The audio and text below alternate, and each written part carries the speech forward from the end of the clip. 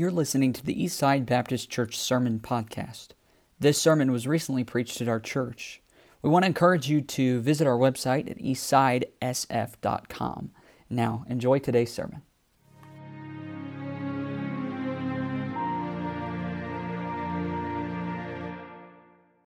Thank you, Brother Chad. If you would stand, turn to 2 Corinthians 12. I want to thank Pastor again for the opportunity to preach, and I definitely do not take that lightly. 2 Corinthians 12. Hopefully I give a good first punch, like Brother Chad says, and if I don't, definitely Brother Abishua is going to give the next second punch and finish us off well. 2 Corinthians 12. And we're going to go verse 7, and then we'll go down just to verse 10. 2 Corinthians 12. Verse 7 says, "And lest I should be exalted above measure, through the abundance of revelations, there was given to me a thorn in the flesh, the messenger of Satan to buffet me, lest I should be exalted above measure. For this thing I besought the Lord thrice, that it might depart from me. And he said unto me," this is Jesus speaking, "My grace is sufficient for thee, for my strength is made perfect in weakness. Most gladly, therefore, will I rather glory in my infirmities, that the power of Christ may rest upon me. Therefore I take pleasure in my infirmities, in reproaches, in necessities, in persecutions, in distresses, for Christ's sake. For when I am weak, then am I strong." You may be seated. You know, when writing for your resume or preparing for an interview, you want to emphasize all your strengths and tell the people that you're interviewing all the positive things about you. And even though it might be true, you don't want to discuss all the negative things about you. You don't want to go into a job interview and say, you know, I think I would go do well in this job because I procrastinate and all the time, and I'm never on time, and I would want you guys to accept me because I'm good at procrastinating. Or you wouldn't say, you know, you would find me while I'm supposed to be working, I'm watching YouTube all the time. Right? This would be pretty ridiculous. And you want to show people, you know, that you're competent enough to do the work. You say things, you know, I have skill sets for these amount of things. I can speak this amount of languages. I have multiple years of experience in this field. And, you know, oftentimes we don't like talking about our weaknesses because we want people to think highly of us. And we usually try our best to hide our weaknesses and our shortcomings. You know, if being weak and, you know, showing weakness in this world is so looked down upon, you know, why does Paul say to be thankful for our weaknesses? You know, how was Paul able to find strength in his weaknesses? You know, chapter 12 is a continuation of the previous two chapters where Paul is defending himself of the charges brought against him in Corinth, mainly of his authority as an apostle. And in verse 1, we see that Paul explains, you know, that he felt that it was necessary for him to boast, to convince, you know, the immature Corinthians that he was an apostle, but that boasting would not be profitable for any other reason, just to prove that he was an apostle.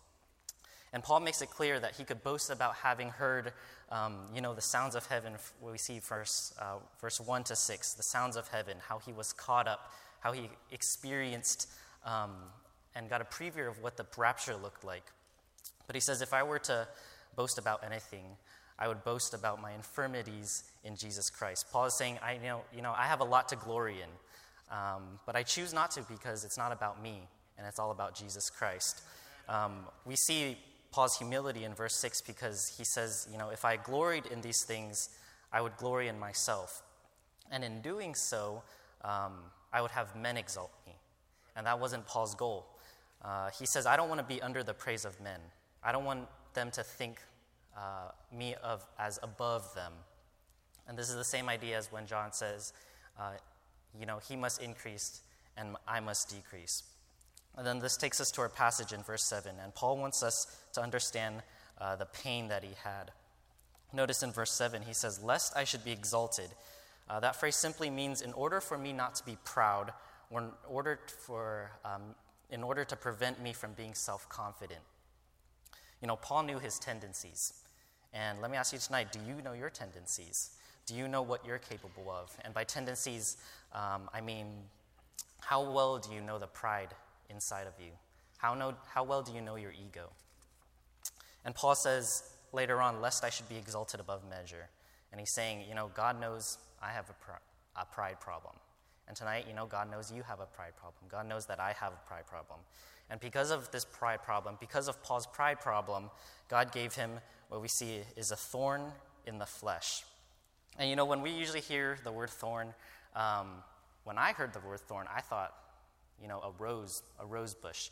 But however, the word thorn in this passage is the Greek word scallops, which literally means wooden stake. And this is a wooden stake. I'm pretty sure a lot of you have seen this wooden stake, and this is not exactly what I expected. And it has the idea of the impalements that the Romans and Assyrians gave to their enemies.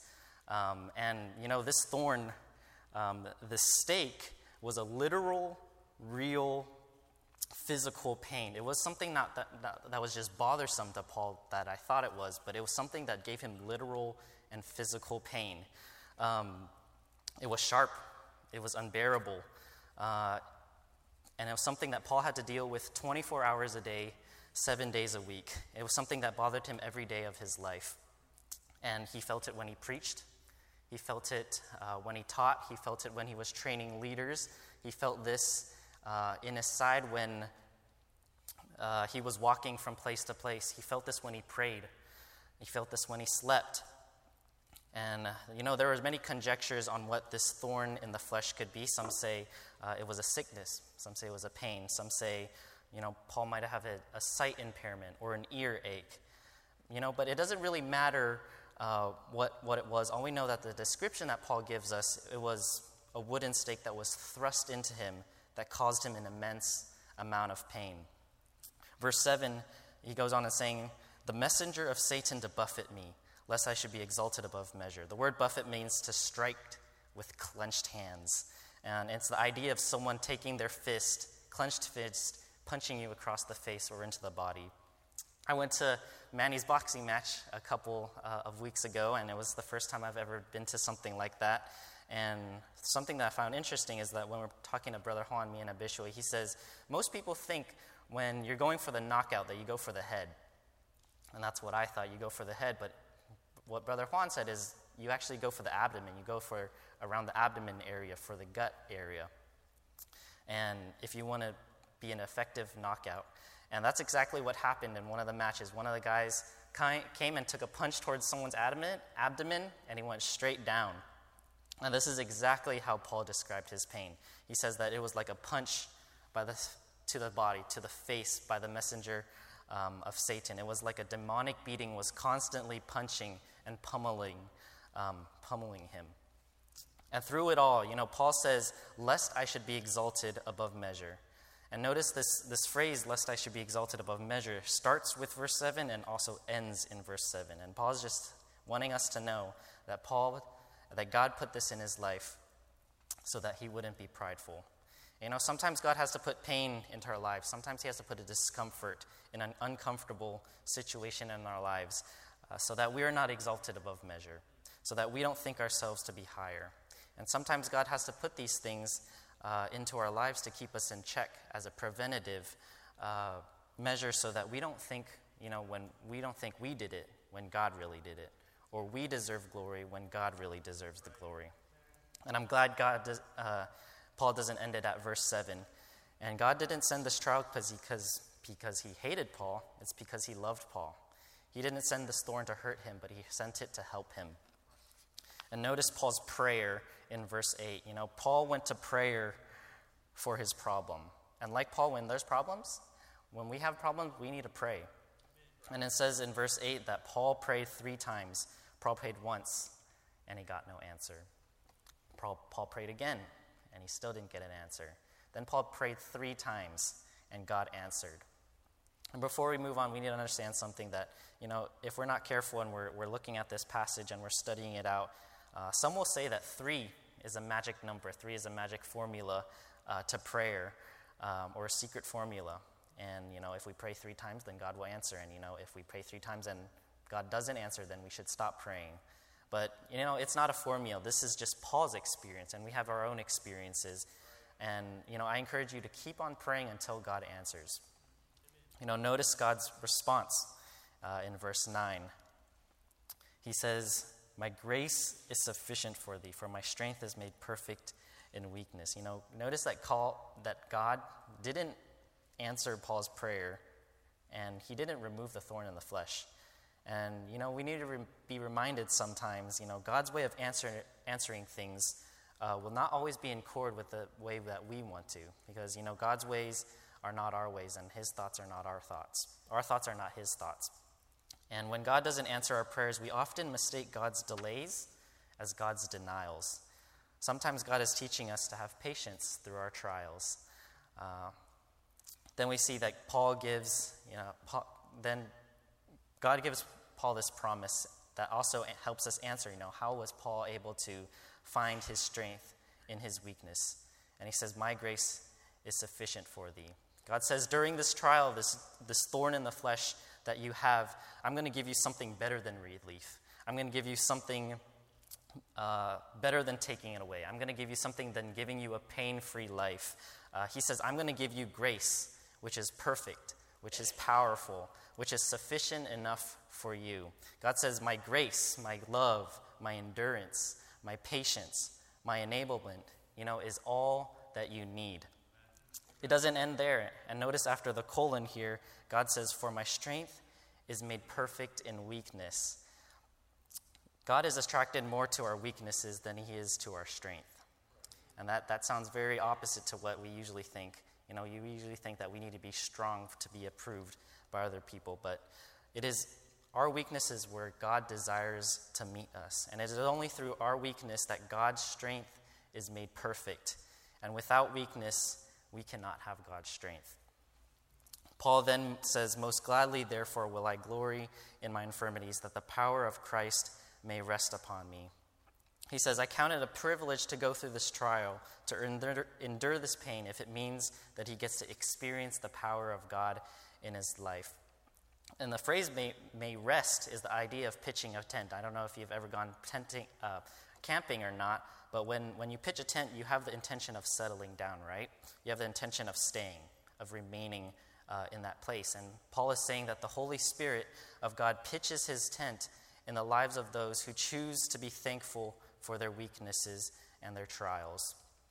And we see in verse 10, he says, therefore, because of this, because I'm deciding to trust in God's grace, I take pleasures in my infirmities, in reproaches, in necessities, in persecutions, in distresses for Christ's sakes.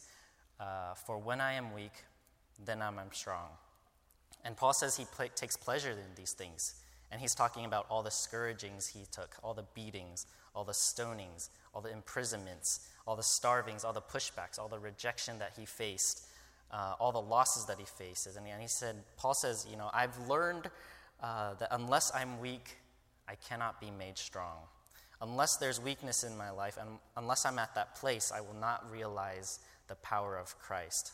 And Paul found strength in his weaknesses by trusting in God's grace. And tonight, whatever trial that you're going through tonight, whatever weaknesses that you have, God has the power to get you through if you trust in his grace.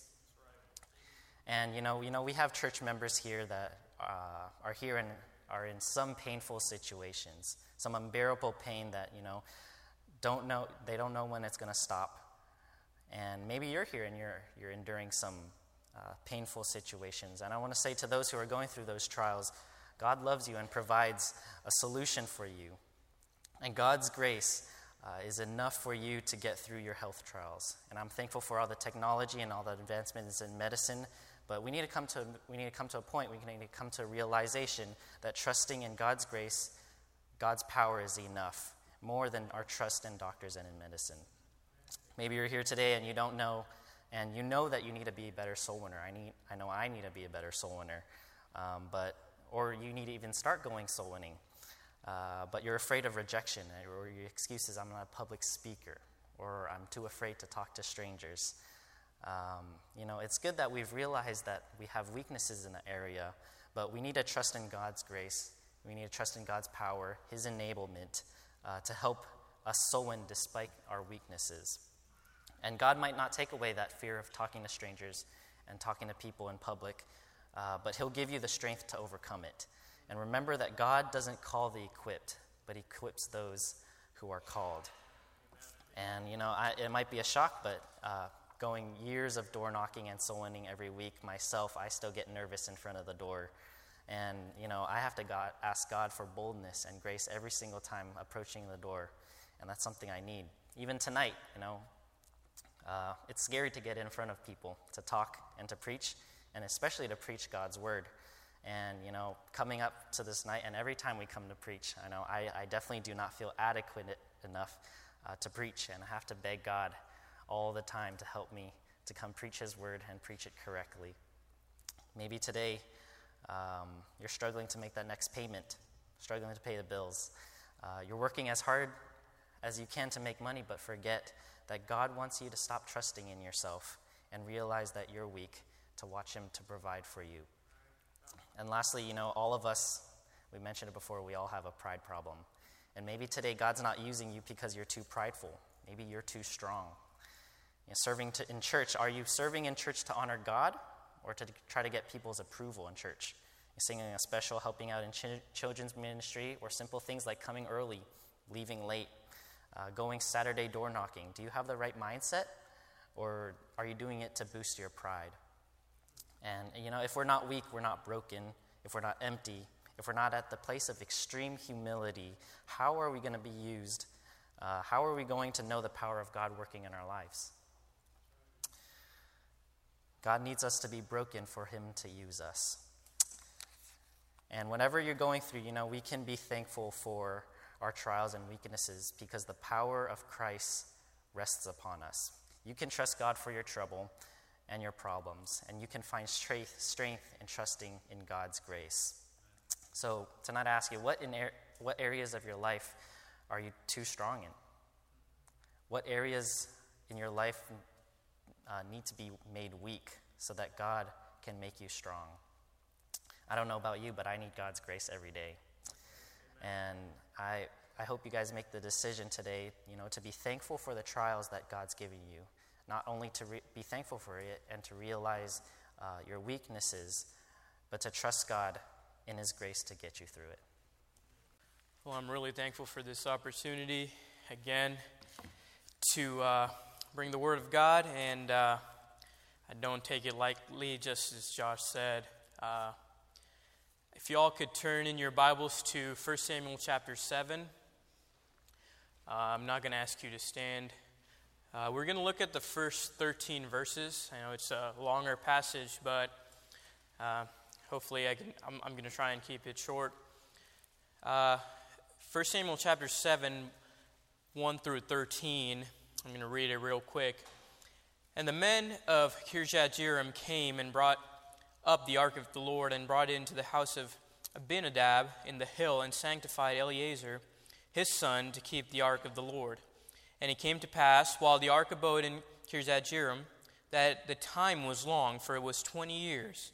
And all the house of Israel lamented after the Lord. And Samuel spake unto all the house of Israel, saying, If ye do return unto the Lord with all your hearts, then put away the strange gods and Asheroth from among you, and prepare your hearts unto the Lord, and serve Him only. And He will deliver you out of the hand of the Philistines. And the children of Israel did put away Baalim and Asheroth, and serve the Lord only. And Samuel said, Gather all Israel to Mizpah, and I will pray for you unto the Lord. And they gathered together to Mizpah, and drew water, and poured it out before the Lord, and fasted on that day, and said there, We have sinned against the Lord. And Samuel judged the children of Israel in Mizpah. And when the Philistines heard that the children of Israel were gathered together to Mizpah, the lords of the Philistines went up against Israel. And when the children of Israel heard it, they were afraid of the Philistines. And the children of Israel said to Samuel, Cease not to cry unto the Lord our God for us, that He will save us out of the hand of the Philistines. And Samuel took a sucking lamb and offered it for a burnt offering holy unto the Lord. And Samuel cried unto the Lord for Israel, and the Lord heard him. And as Samuel was offering up the burnt offering, the Philistines drew near to the battle against Israel. But the Lord thundered with a great thunder on that day upon the Philistines, and discomfited them, and they were smitten before Israel. And the men of Israel went out of Mizpah and pursued the Philistines and smote them until they came under Bethkar. Then Samuel took a stone and set it between Mizpah and Shen, and called the name of it Ebenezer, saying, Hitherto hath the Lord helped us. So the Philistines were subdued, and they came no more into the coast of Israel. And the hand of the Lord was against the Philistines all the days of Samuel. Now, a couple of months ago, there was a huge ice storm in Oklahoma City.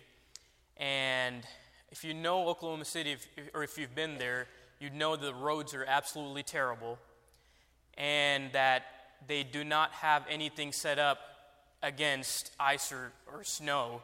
So the roads were absolutely terrible.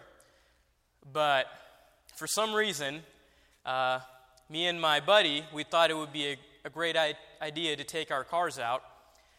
And we both have manual transmissions, so we thought it would be fun, I guess.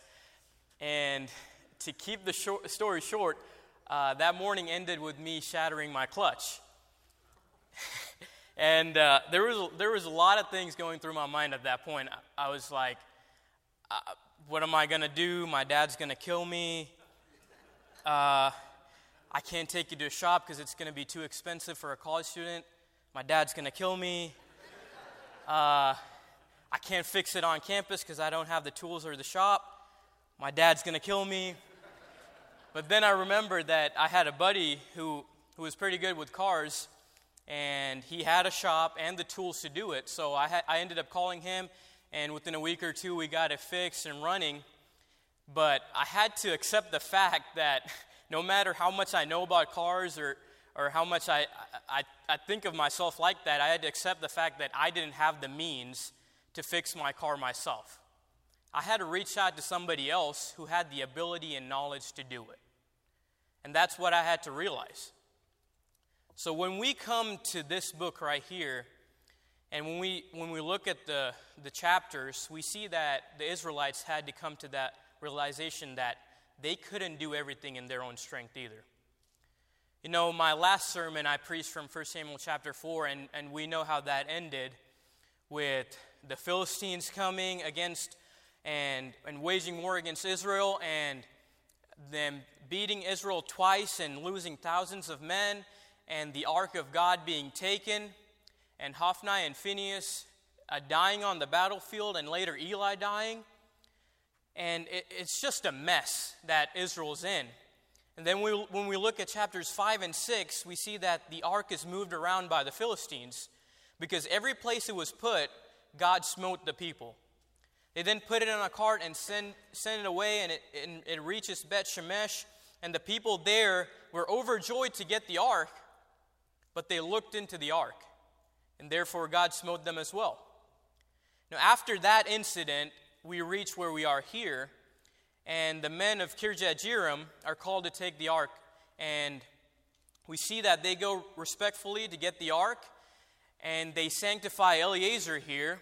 And this may have been because his father may have been older and needed to attend to the affairs of his family, so he was chosen.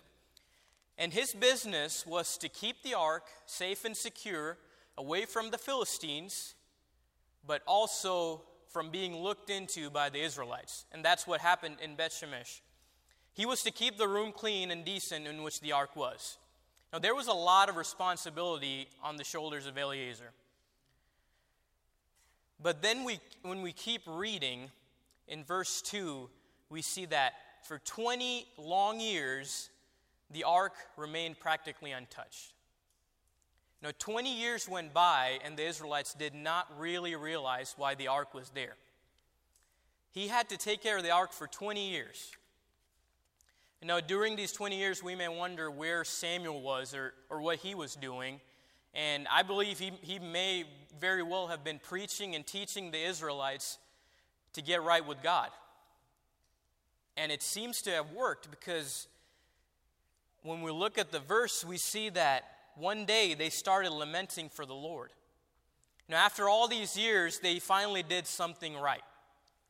And we see what Samuel says after that verse. We see that if you do return unto the Lord with all your hearts, then put away the strange gods and Ashtaroth from among you, and prepare your hearts unto the Lord, and serve him only, and he will deliver you out of the hand of the Philistines. We don't see Samuel till now. We see him in the start of chapter 4, and he wasn't consulted about what to do about the first battle, and we don't see him till now, but we see that he's leading Israel to do something that they should have done a long time ago. He calls them out on their sin. He tells them to put away their strange gods, and at this point Israel was still living in sin, and they had plenty of opportunity to repent, but they didn't. They kept on living their sinful lives with their strange gods. Now, if they had done what they did here in this chapter in the first place, they wouldn't have lost the ark. And Samuel called them to have an inward repentance, which caused them to show an outward repentance. Now, Spurgeon said this: a worse enemy than the Philistines held sway over the land. The people were thus in double bondage. The heavy yoke of the Philistines was upon them, because the heavier burden of a false worship crushed out their life of their hearts. Now, Israel had to put away Baal and Ashtaroth from their lives. These were pagan gods that they had picked up from the world. And that was the first thing that needed to go. These so-called gods that the world were worshiping were immoral themselves, let alone the people that worshiped them. Now, what happened in the temples of Baal and Ashtaroth, I don't even want to mention. It was so wicked and sinful, and that is who Israel worshiped, the children of God. They had gone so low in their life that they had accepted that these were the gods that they were to worship. There were some idols in their life that needed to go, and that was the reason they couldn't focus on God. But in the following verses, we see the response that Israel has. And Israel listened to Samuel. This is something we don't see often. For the first time, they're listening to the man of God. And Samuel tells them to gather at Mizpah, a place which is known for repentance taking place. And we do see a true repentance in the lives of the Israelites. It wasn't just something they wanted to show outwardly, like chapter 4. This was true repentance in their life. We see them fasting and praying to the Lord to deliver them. And when we see that they pour water out, it was a ceremonial pouring, showing that them pouring their souls out before the Lord. But we still see that the Philistines were around. The Philistines thought that they could defeat Israel again, and it would be much easier since they're all in the same place. And they thought that rightfully so, because we know what happened in the previous chapters. They didn't beat Israel once, they beat them twice. And they took the ark. And they may have remembered just how easily they defeated Israel last time, but this time there was a difference. This time God was with Israel. Last time Israel missed a key factor to all their victories. If we read at the end of chapter 4, we see something that's really sad. We see that Phinehas' wife, she was giving birth to a child in the middle of all the turmoil that they were in. She had just heard that her husband was killed, and that her father-in-law Eli had died, and that the ark was taken. And she hears all of that, and she names her son Ichabod, because the glory is departed from Israel. That was the state they were in chapter 4. They were in such a state where they were just like the world and worshiping like the world. And they had faced so much loss that the glory of God wasn't even there anymore.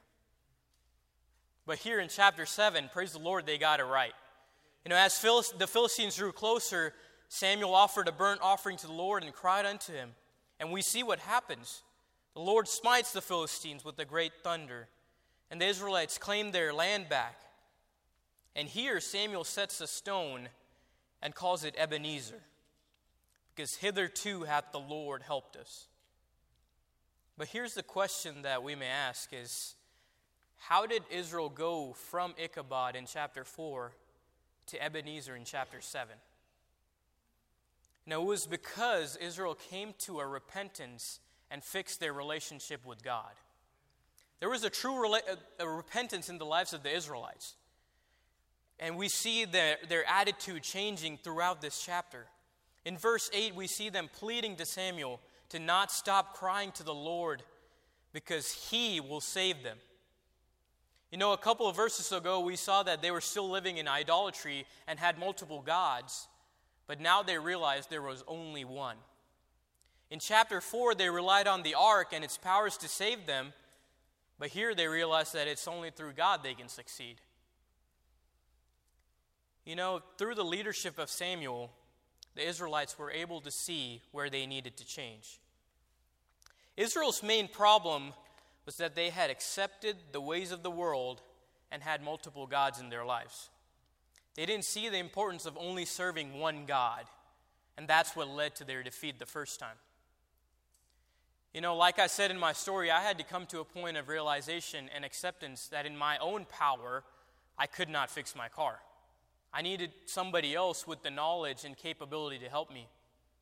Here, Israel had to come to the full realization that if they wanted to continue seeing victory in their life, they had to go to God and not rely in their own power. Israel had to accept that they needed to give up the Baal and Asheroth in their life in order to fully surrender to God. You know, sometimes we have so much confidence in the outward things that we fail miserably. The Israelites had great confidence on the ark in chapter 4, but it only led them to defeat. Now, if we don't purge our heart of sin and come before God like they did here, then we haven't even realized the first part of repentance.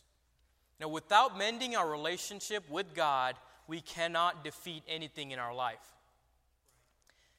Israel spent their time serving other gods, that they didn't serve the one true God. Church, can I ask you this?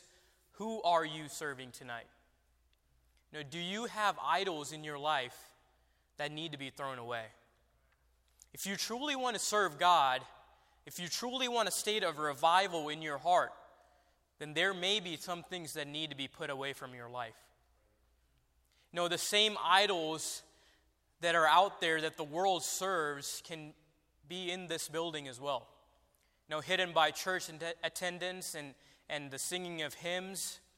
Do you have any idols in your life that may be taking you away from God? An idol is anything that you have to check with before doing the will of God. Now, are you focused so much on your phone or on that TV show or scrolling through social media for hours? Teenagers, are you focused on your phone and you're wasting time that you're not doing the will of God? Now, it could be anything that is an idol in your life. It could even be work. You know, getting those extra hours for work for the money may even mean that you miss a Wednesday night service, but, I mean, it's only here or there. You may even say that I can't really make it to door knocking on Saturday because I just got to get those few extra hours at work. Friend, if that is what's keeping you from fully surrendering to God, then you may have to take care of that idol in your life. It may even be friends who are holding you down and keeping you from serving God to your fullest ability.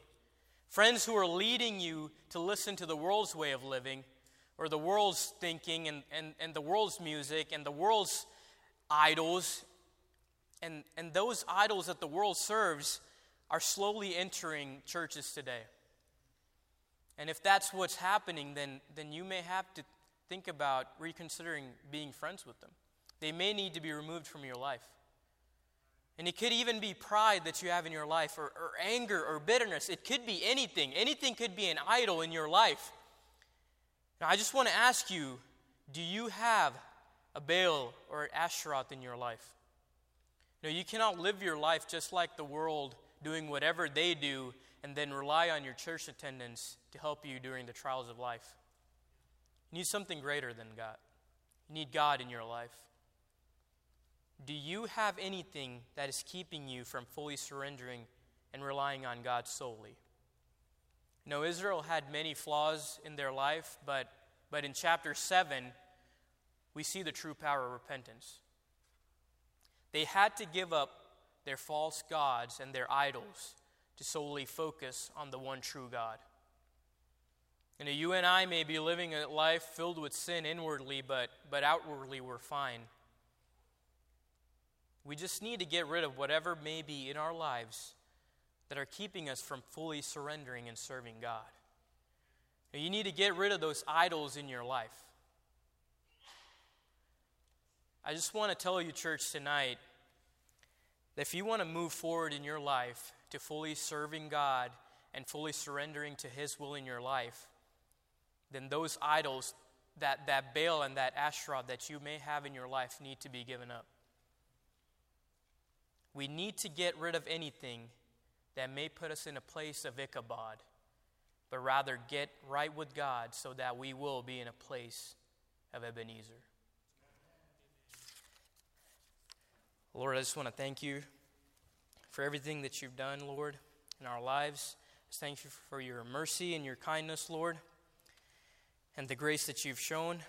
Lord, I just want to pray that you may help us individually to come to the realization that in order to grow closer to you, Lord, we have to get rid of some idols that we may have in our lives, Lord.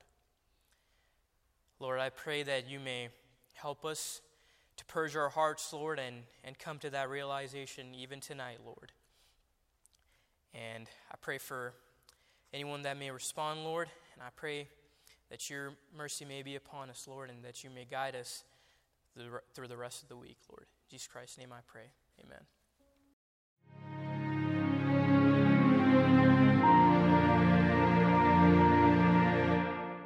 We want to encourage you to visit our website at eastsidesf.com.